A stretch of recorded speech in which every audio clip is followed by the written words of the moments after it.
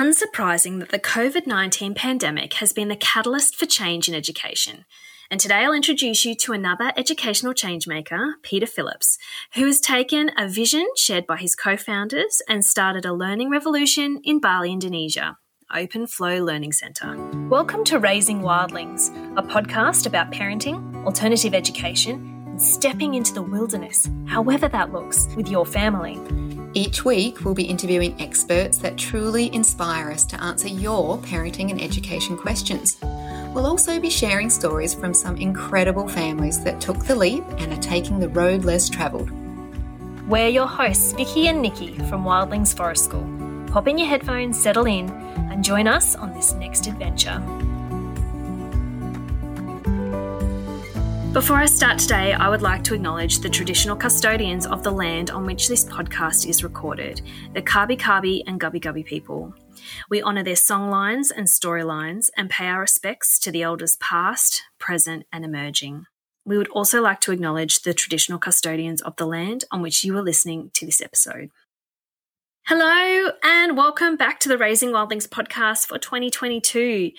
It has been a really rough start to the year so far, and as a result, we're starting to get a lot of inquiries about our programs and also about homeschooling. So as most of you know, Nikki and I homeschool our children, and specifically, if we were to put some sort of label on that, we align closest to unschooling, or can be called self-directed education, and obviously wild schooling.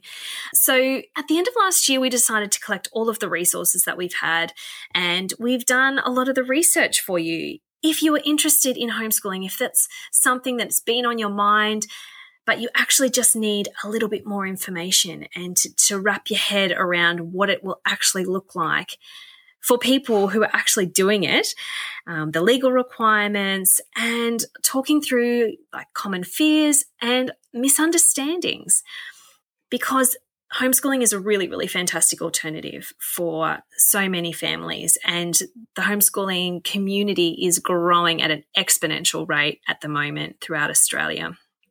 It is a valid educational option. So we have collated these resources for you in a webinar series on our website. We have resources on introduction to homeschooling in general, so the legislative requirements, what it could look like, how we socialise children, all of those things are a part of that series. But if you are also interested in the more specific philosophies on wild schooling or unschooling, we also have a webinar series on each of those as well. If you do need that little bit more support or get that clear understanding or have something that you can share with your partner, you can jump onto our website at wildlingsforestschool.com/homeschooling-webinars. And you can find out more about this amazing, amazing educational philosophy that so many people are successfully living, this lifestyle that we're living, and you can join us for more of the fun.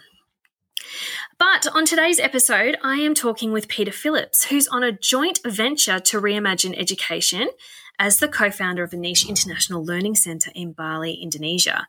The Open Flow Learning Centre co-curates education for children and adults, celebrating curiosity on a planet filled with wonder and awe. It's a philosophy that's deeply rooted in the place-based approach to learning, and it draws on many different educational approaches centering that self-directed learning for children. And I'm so excited to introduce to you today Peter Phillips. So, Peter, thank you so much for being on the podcast today, coming all the way from Bali. Is that correct? That's true. Yeah, you can probably hear the roosters crowing in the background from time to time here. Oh, it brings me back. I've been to Bali a couple of times. In fact, all on my dad's side of the family, I have Balinese cousins, and have spent a little bit of time in Bali. So it must be a beautiful place to be delivering an education program. I'm so excited to talk to you about that. Were you born in Australia? I was born in Australia, yes. My mother is Balinese, so my father's Australian.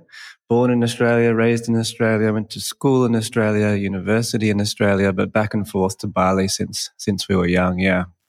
Beautiful. And so you did a education and arts degree. That's right? Before starting Open Flow Educational Centre. Is that how you say it? Is that Open Flow Learning Centre? Open Flow Learning Centre. Yeah. My bad. Which looks just absolutely phenomenal. So can you take us on that journey of how you did your education degree to finding yourself in Bali and starting a revolution?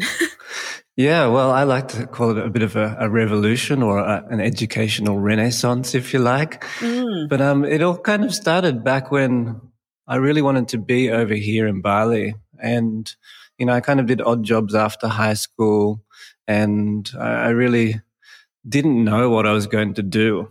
I remember doing a travel course. And why did I do a travel course? Because you could get 75% off flights. And I thought that's a wonderful idea for myself and my family to be able to connect back to Bali. But got to a point in time where I really looked at university studies, and I think I started when I was 24. So I had to do a 6-month bridging course, and kind of liked the experience, not in terms of the social, but just in terms of the thinking side of things and opening up different possibilities. So then I went and did a double degree, Bachelor of Arts and Bachelor of Education. And in my third year, I remember there's a Waldorf school down the road from the Ourimbah campus on the central coast of New South Wales, from the University of Newcastle. And I remember going there for a 3-week prac.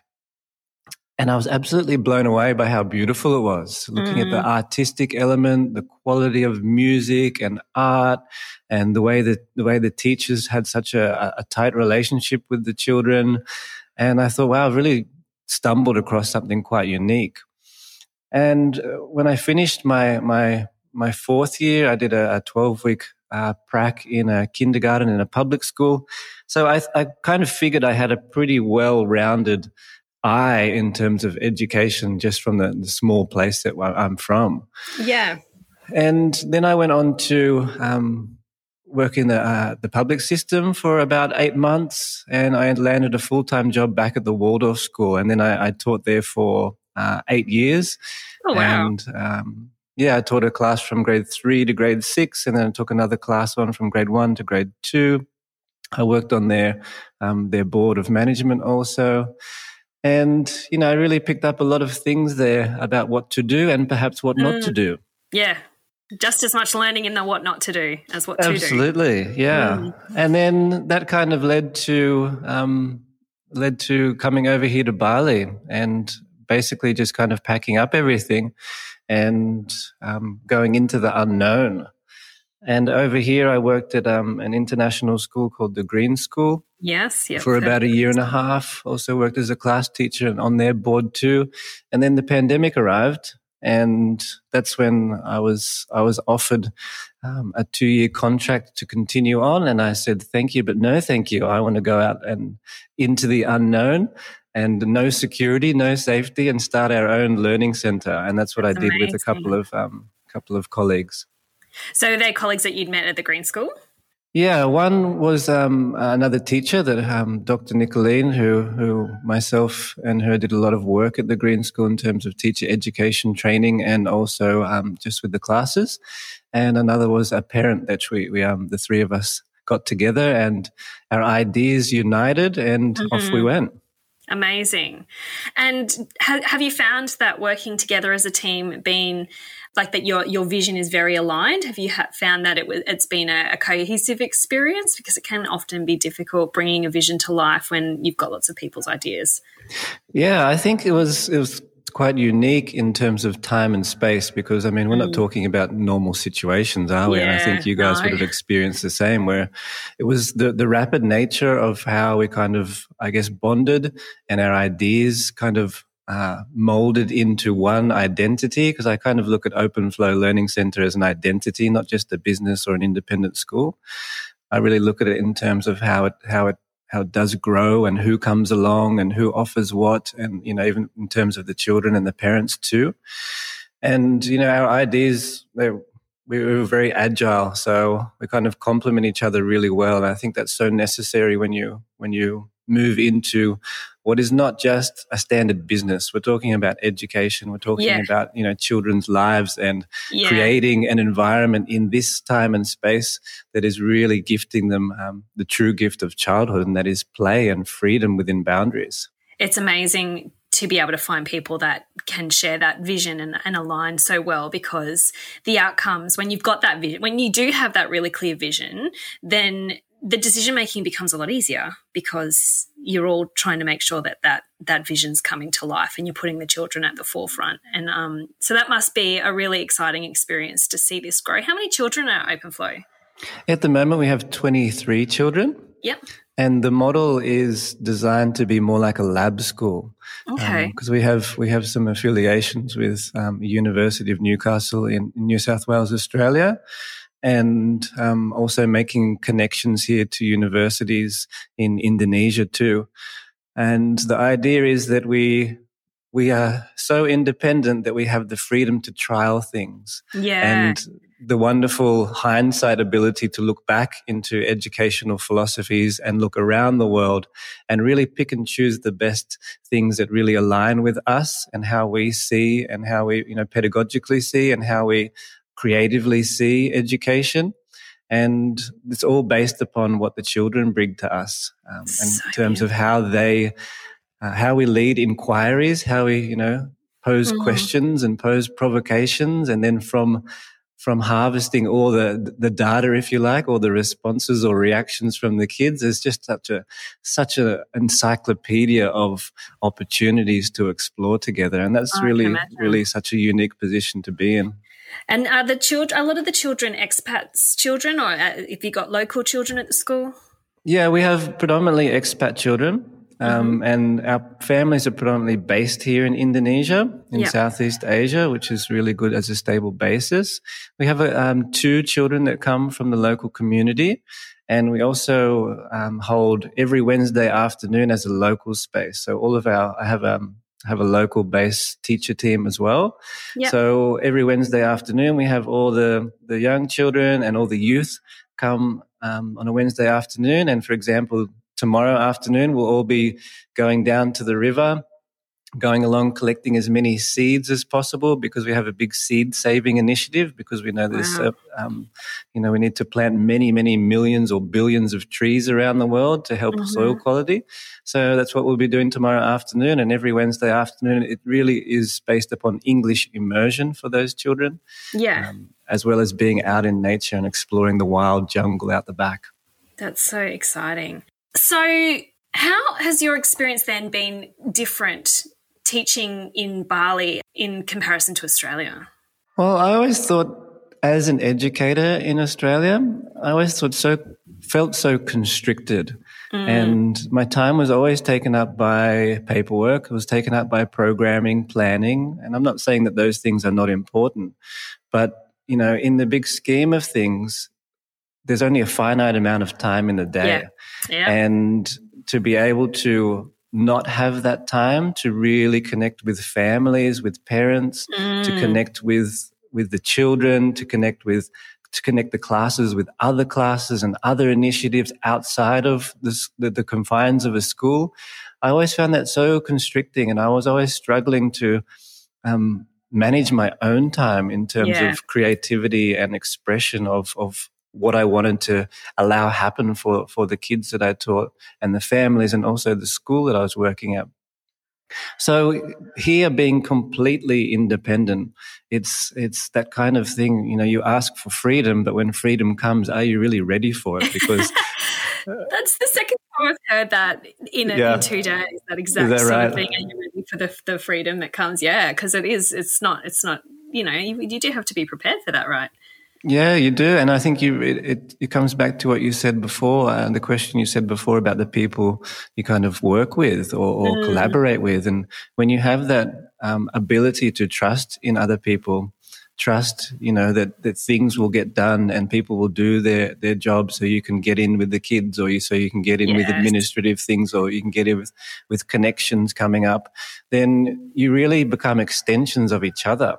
And that's what I've really found in breaking the confines of traditional systems or even traditional businesses, I think, and being really agile and having people come along into the environment that we can really curate in a particular way gives us that wonderful opportunity to just make things happen, because I think the only blockages that really come from human beings.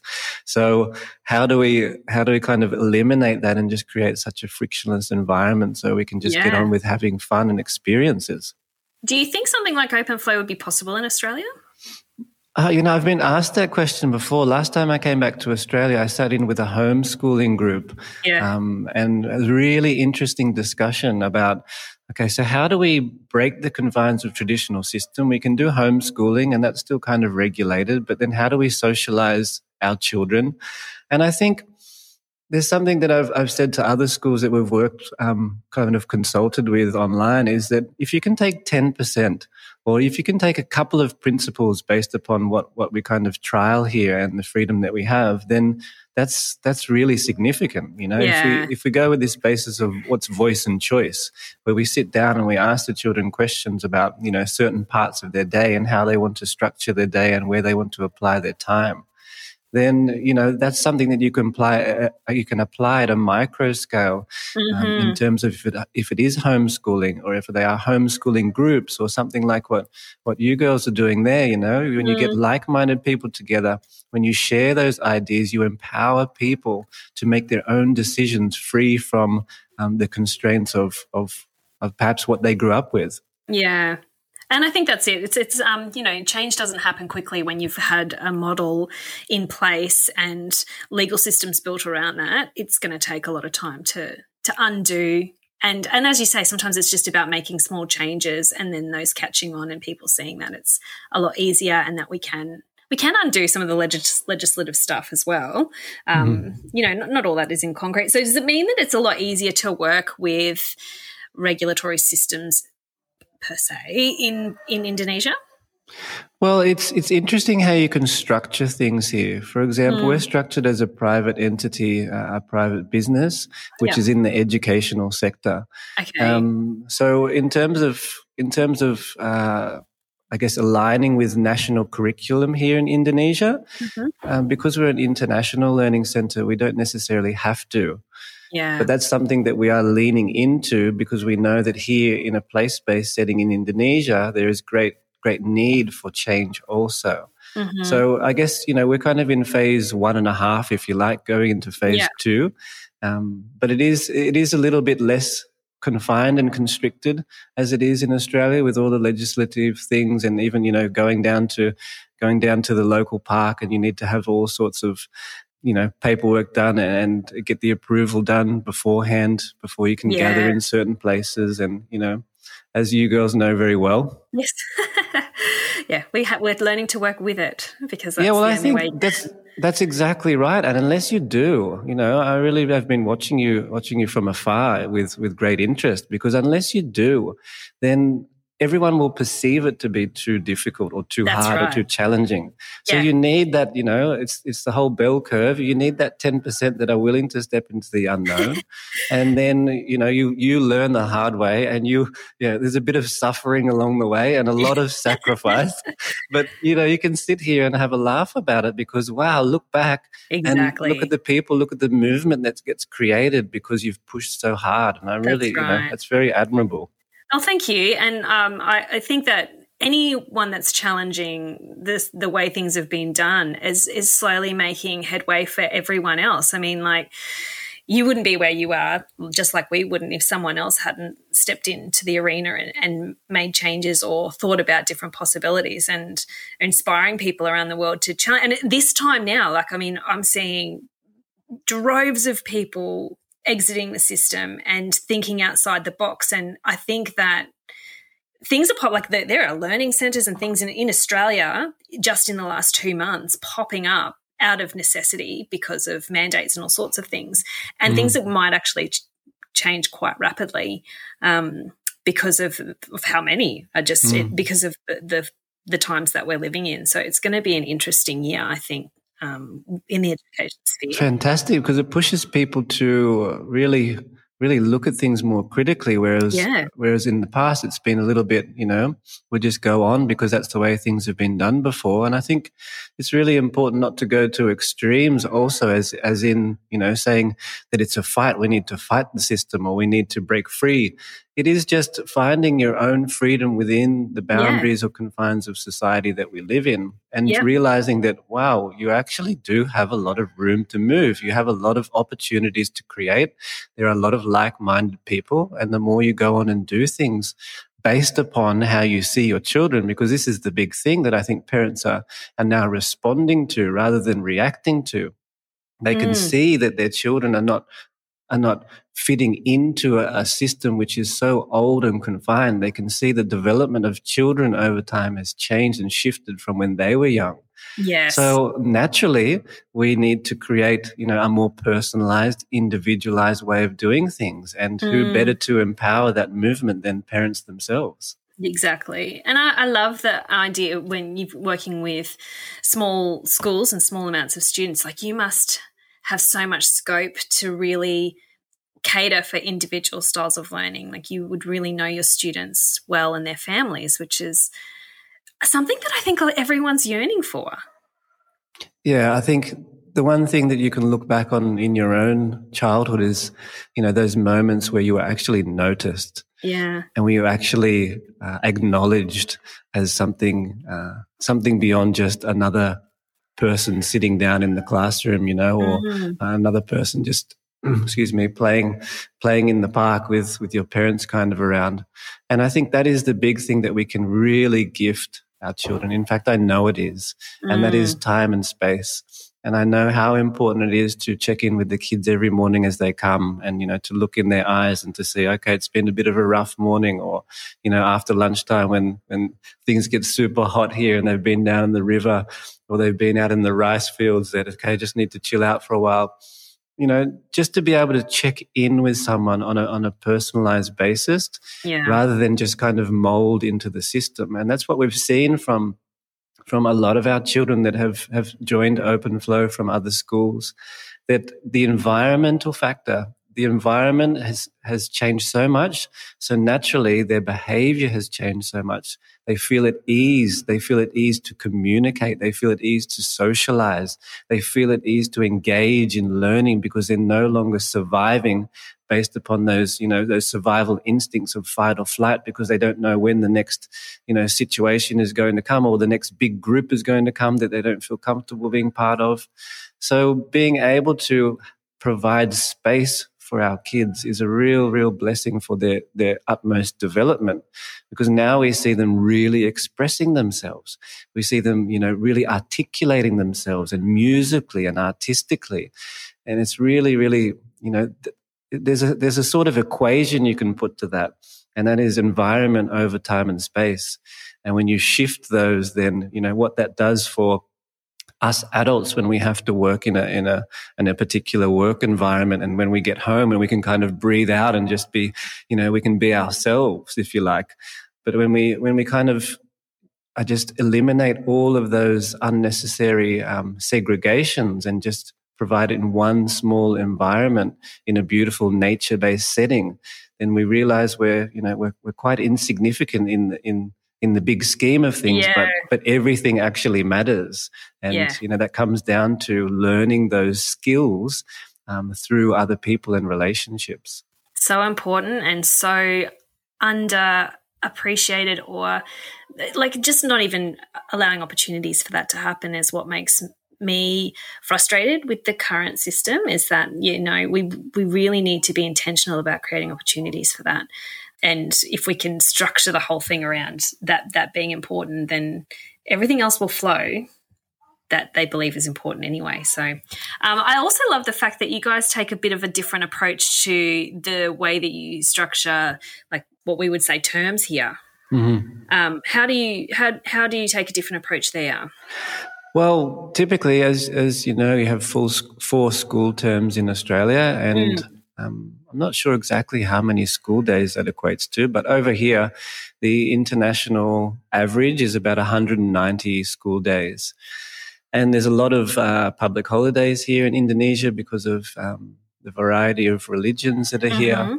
And so when I looked at it, one of the bases is that I set the 7 cycles. So basically there's 7 cycles they range from 5 to 6 weeks.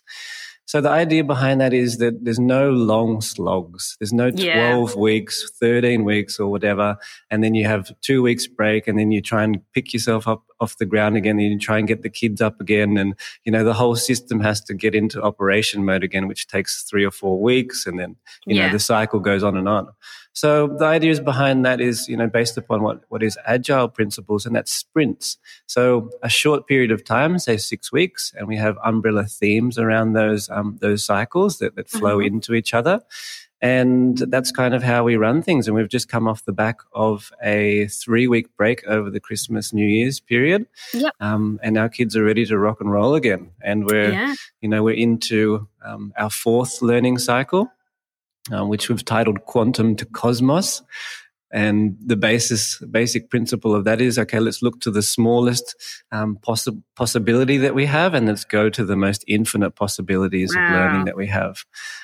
And that comes off the back of looking at other cycles in the past too. So basically, mathematically it works out. And in addition to the 7 cycles, it gives our Balinese educators a week break over the most important religious period that they have called Galungan here. Right. Because I was going to say, from a Western colonizer's perspective, I guess the school year here is structured in a way that it supports the economy. And what kind of feedback have you had from the families then about the way that the school year is structured? Oh, they're so happy because, we live in a beautiful place, and I know the place that you guys are from there is so beautiful too. There's so much to explore. There's so much to experience together. And that's something that our families have really appreciated over time, over this past year, is that, okay, there's a 6-week sprint and then they can have a week off with their children. They can go away for a little while. They can reconnect. They can just rejuvenate and then come back fully enthused because there's not such long gaps in between. Yeah. And that's something that, I've really been looking at the conversations with parents as to assess, okay, is this a viable thing? Is this what people are wanting? Because it's all good to have an idea, as you know, and when you actually apply that, it's okay, wait and see. Yeah. And what we're discovering from the energy level of the kids and the enthusiasm, and they're coming back and, telling all sorts of stories about their break and they're ready to go again. And also parents are like, okay, I'm ready to have a break now. So that's kind of how we play into the communal system of taking care of one another. So it's really been quite an eye opener. And I think, going to your point about, in Australia, they're based upon economics. I remember doing some reading about why the 4-term system came in. And I remember reading something about an independent entity coming in and doing an audit on education there. And, you look at the huge economic factors around holidays now, and, I challenge anyone to try and change that system completely. That's going to be a big one. Yeah, it will be. At the moment in Queensland, the school year has been delayed by 2 weeks, and I haven't looked so much into it, but there was suggestion that the school year would then be extended by 2 weeks at the end of the year. And then I started to see the repercussions, like, the year 12 students saying, we don't want to be finishing 2 weeks later. Like this, there's so much disruption. So it is a really fascinating concept, but I love the idea of mixing things up, and we are always having conversations about how we structure our programs as well, because we are catering a lot to homeschooling families and the different dynamics, and it's an ongoing conversation. I think it's an important one to challenge what we accept to be normal so that we can find better ways of doing things, because, just because we've been doing it that way for a very long time doesn't mean it's the best way. That's right. Yeah. And I think, you can kind of work out the days mathematically. It's whether or not it fits in with the family. So if you have that kind of, as I've said before, that 10% movement, then, you're going to start a bigger movement. So it is doing all of that nitty gritty hard work, which is so valuable for change, because you can't just, it's all good to talk about it for a long time, but when you actually act on those things and you really put it down on paper and you really look at the, legislative requirements, then, there is flexibility there. There is change. Yeah, absolutely. Have you had much pushback or negative feedback? We've had some, I guess the most challenging part of starting here has been, I guess, landing within the community here. Because where we are it's down a dead-end street, which is barely wide enough for 2 cars. And prior to us coming here, I guess there wasn't really anything. So it really is village life. And a lot of the people around here, they'll cross the river and they'll go up to the rice fields and they'll work the land in which they share as families here. So coming in, and, we've really built quite minimal in terms of structures. An old joglo, which is a traditional Indonesian structure repurposed from old teak wood. And, we built an earth bag building from old rice bags filling up with soil and, just some small bamboo structures. Yeah. But even just the change of having international people come into the community kind of set a few people off. Yeah. And, that had, really myself having a lot of conversations with the head of the community and having community meetings. We had events where we invited all of the community to come along and facilitate information sessions. And over time, with careful curation and conversation, that we've kind of, we've found a nice happy space, I think. But initially that was the most challenging thing, because that kind of, potentially jeopardize what it is that we were going to do. So it really gave us a clear indication of how sensitive things can be and how sensitive we must be to other people and other spaces. Yeah, I definitely think that and that awareness has become, I'm seeing that a lot more, especially when I guess non-local people and people coming from the Western world moving into those traditional spaces.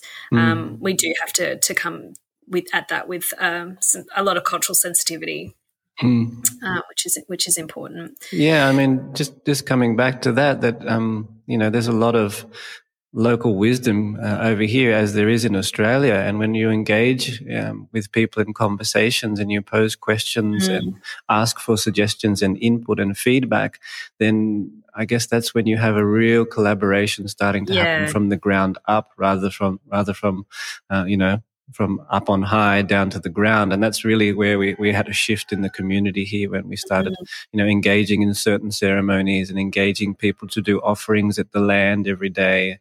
And, all the important things which culturally is so important here, embedded in here. Yeah, absolutely love seeing that dedication, and the culture is just so beautiful over there. How can you speak to? I mean, Bali's reliant, or has been in the past quite reliant on tourism, and since the pandemic, have you noticed how things have had to change for the people there?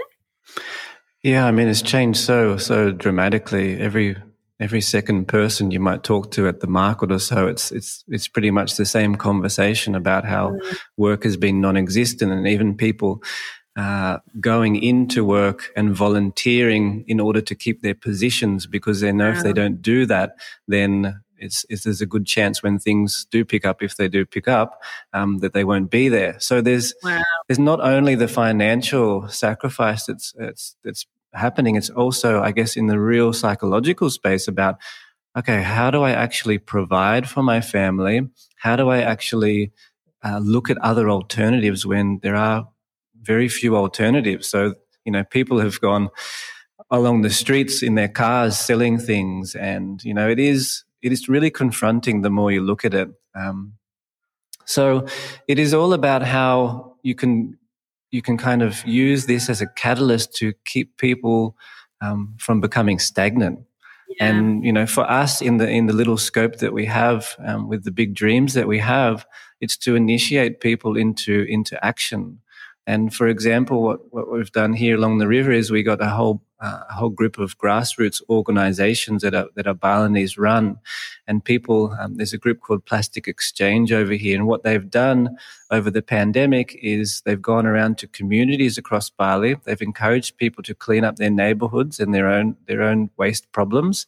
And they'll go to a communal area and they'll exchange the trash for rice. Oh, wow. And these are wonderful initiatives that have come on from, people that are obviously more fortunate than the majority of the population, in order to not only provide for people, but to reconnect people to land and reconnect people to the importance of keeping generational land. Because you see in areas such as, Canggu and Seminyak and Kuta, these areas that, the generational land is non-existent, and now the money is gone. So what happens now? You have a whole new loop of a generation who is struggling to become educated, struggling to become employed, and you have this really, really interesting picture of the future. So to be able to, be part of a little movement which engages people and young people, youth, university students to remain active. To remain active in terms of mindset, in terms of their physical space, that yes, it's challenging. Yes, it's struggling. Yes, many families are. But if you do come together, which is the nature of social structures here, when you do come together with other people that are active, then something will shift. That is like an energy movement that you have together. And culturally here, it's very strong, but also reconnecting with the land is something that, generations of, say, parents that are 40 to 50 years old don't necessarily have that connection to land.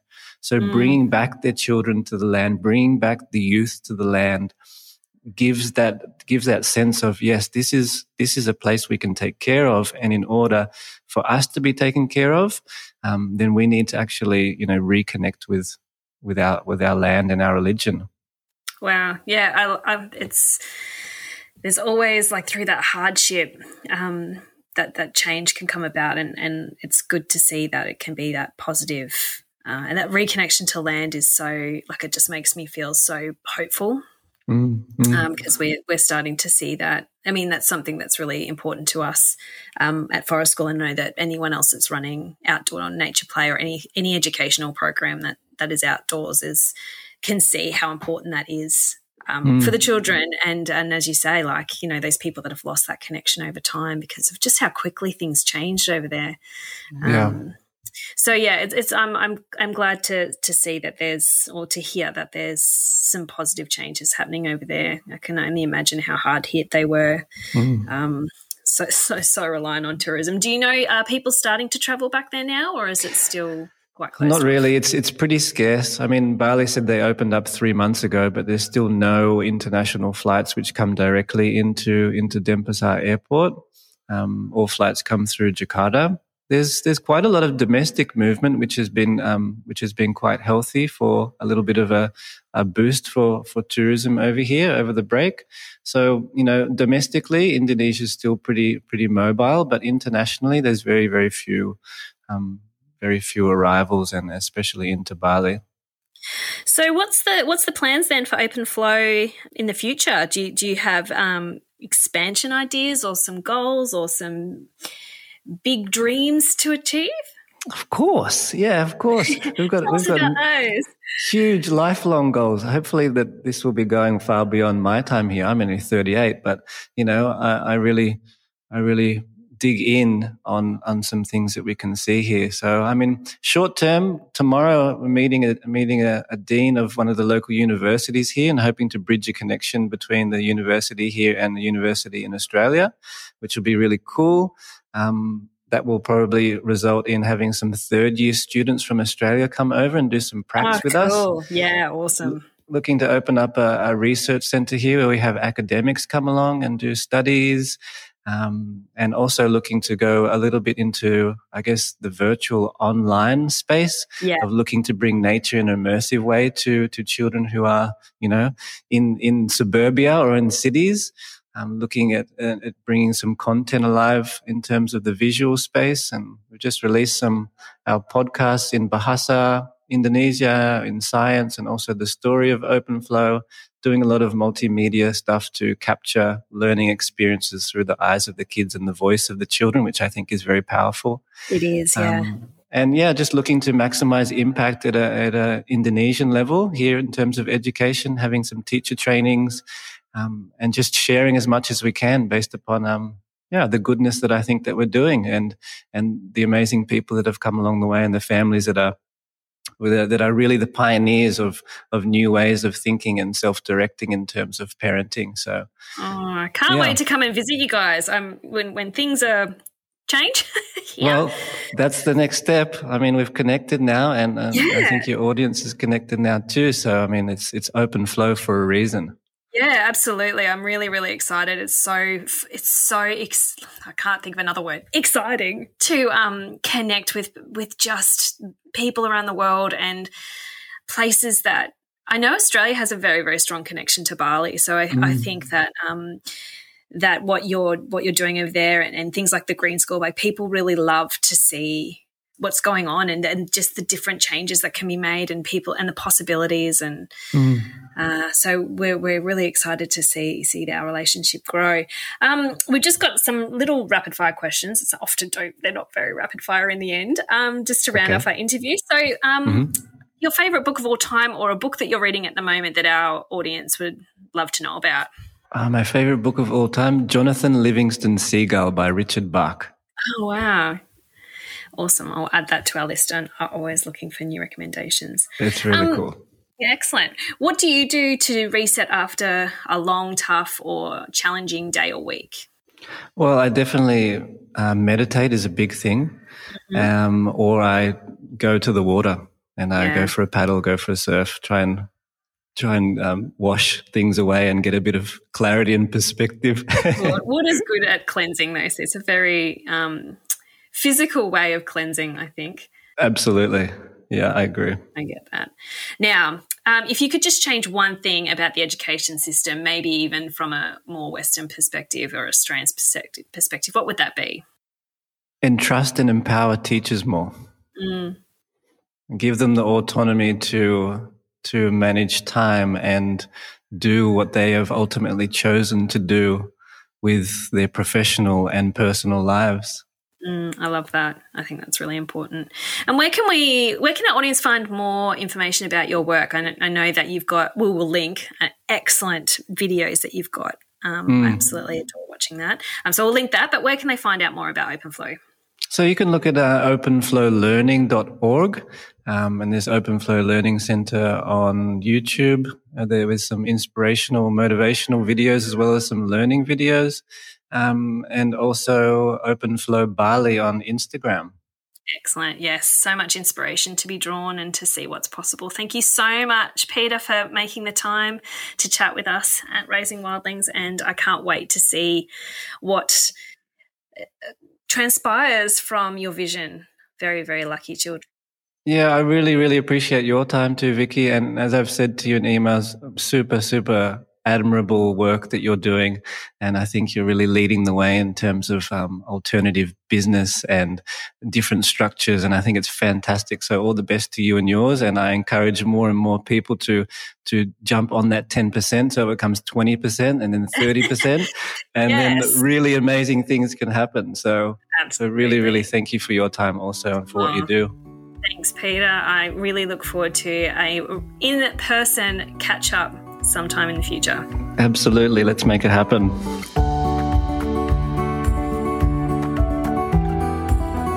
It never ceases to amaze me how much inspiration I draw from people who are stepping outside of the box to create new opportunities for children, and I am absolutely here to see where the OpenFlow Learning Centre goes well into the future.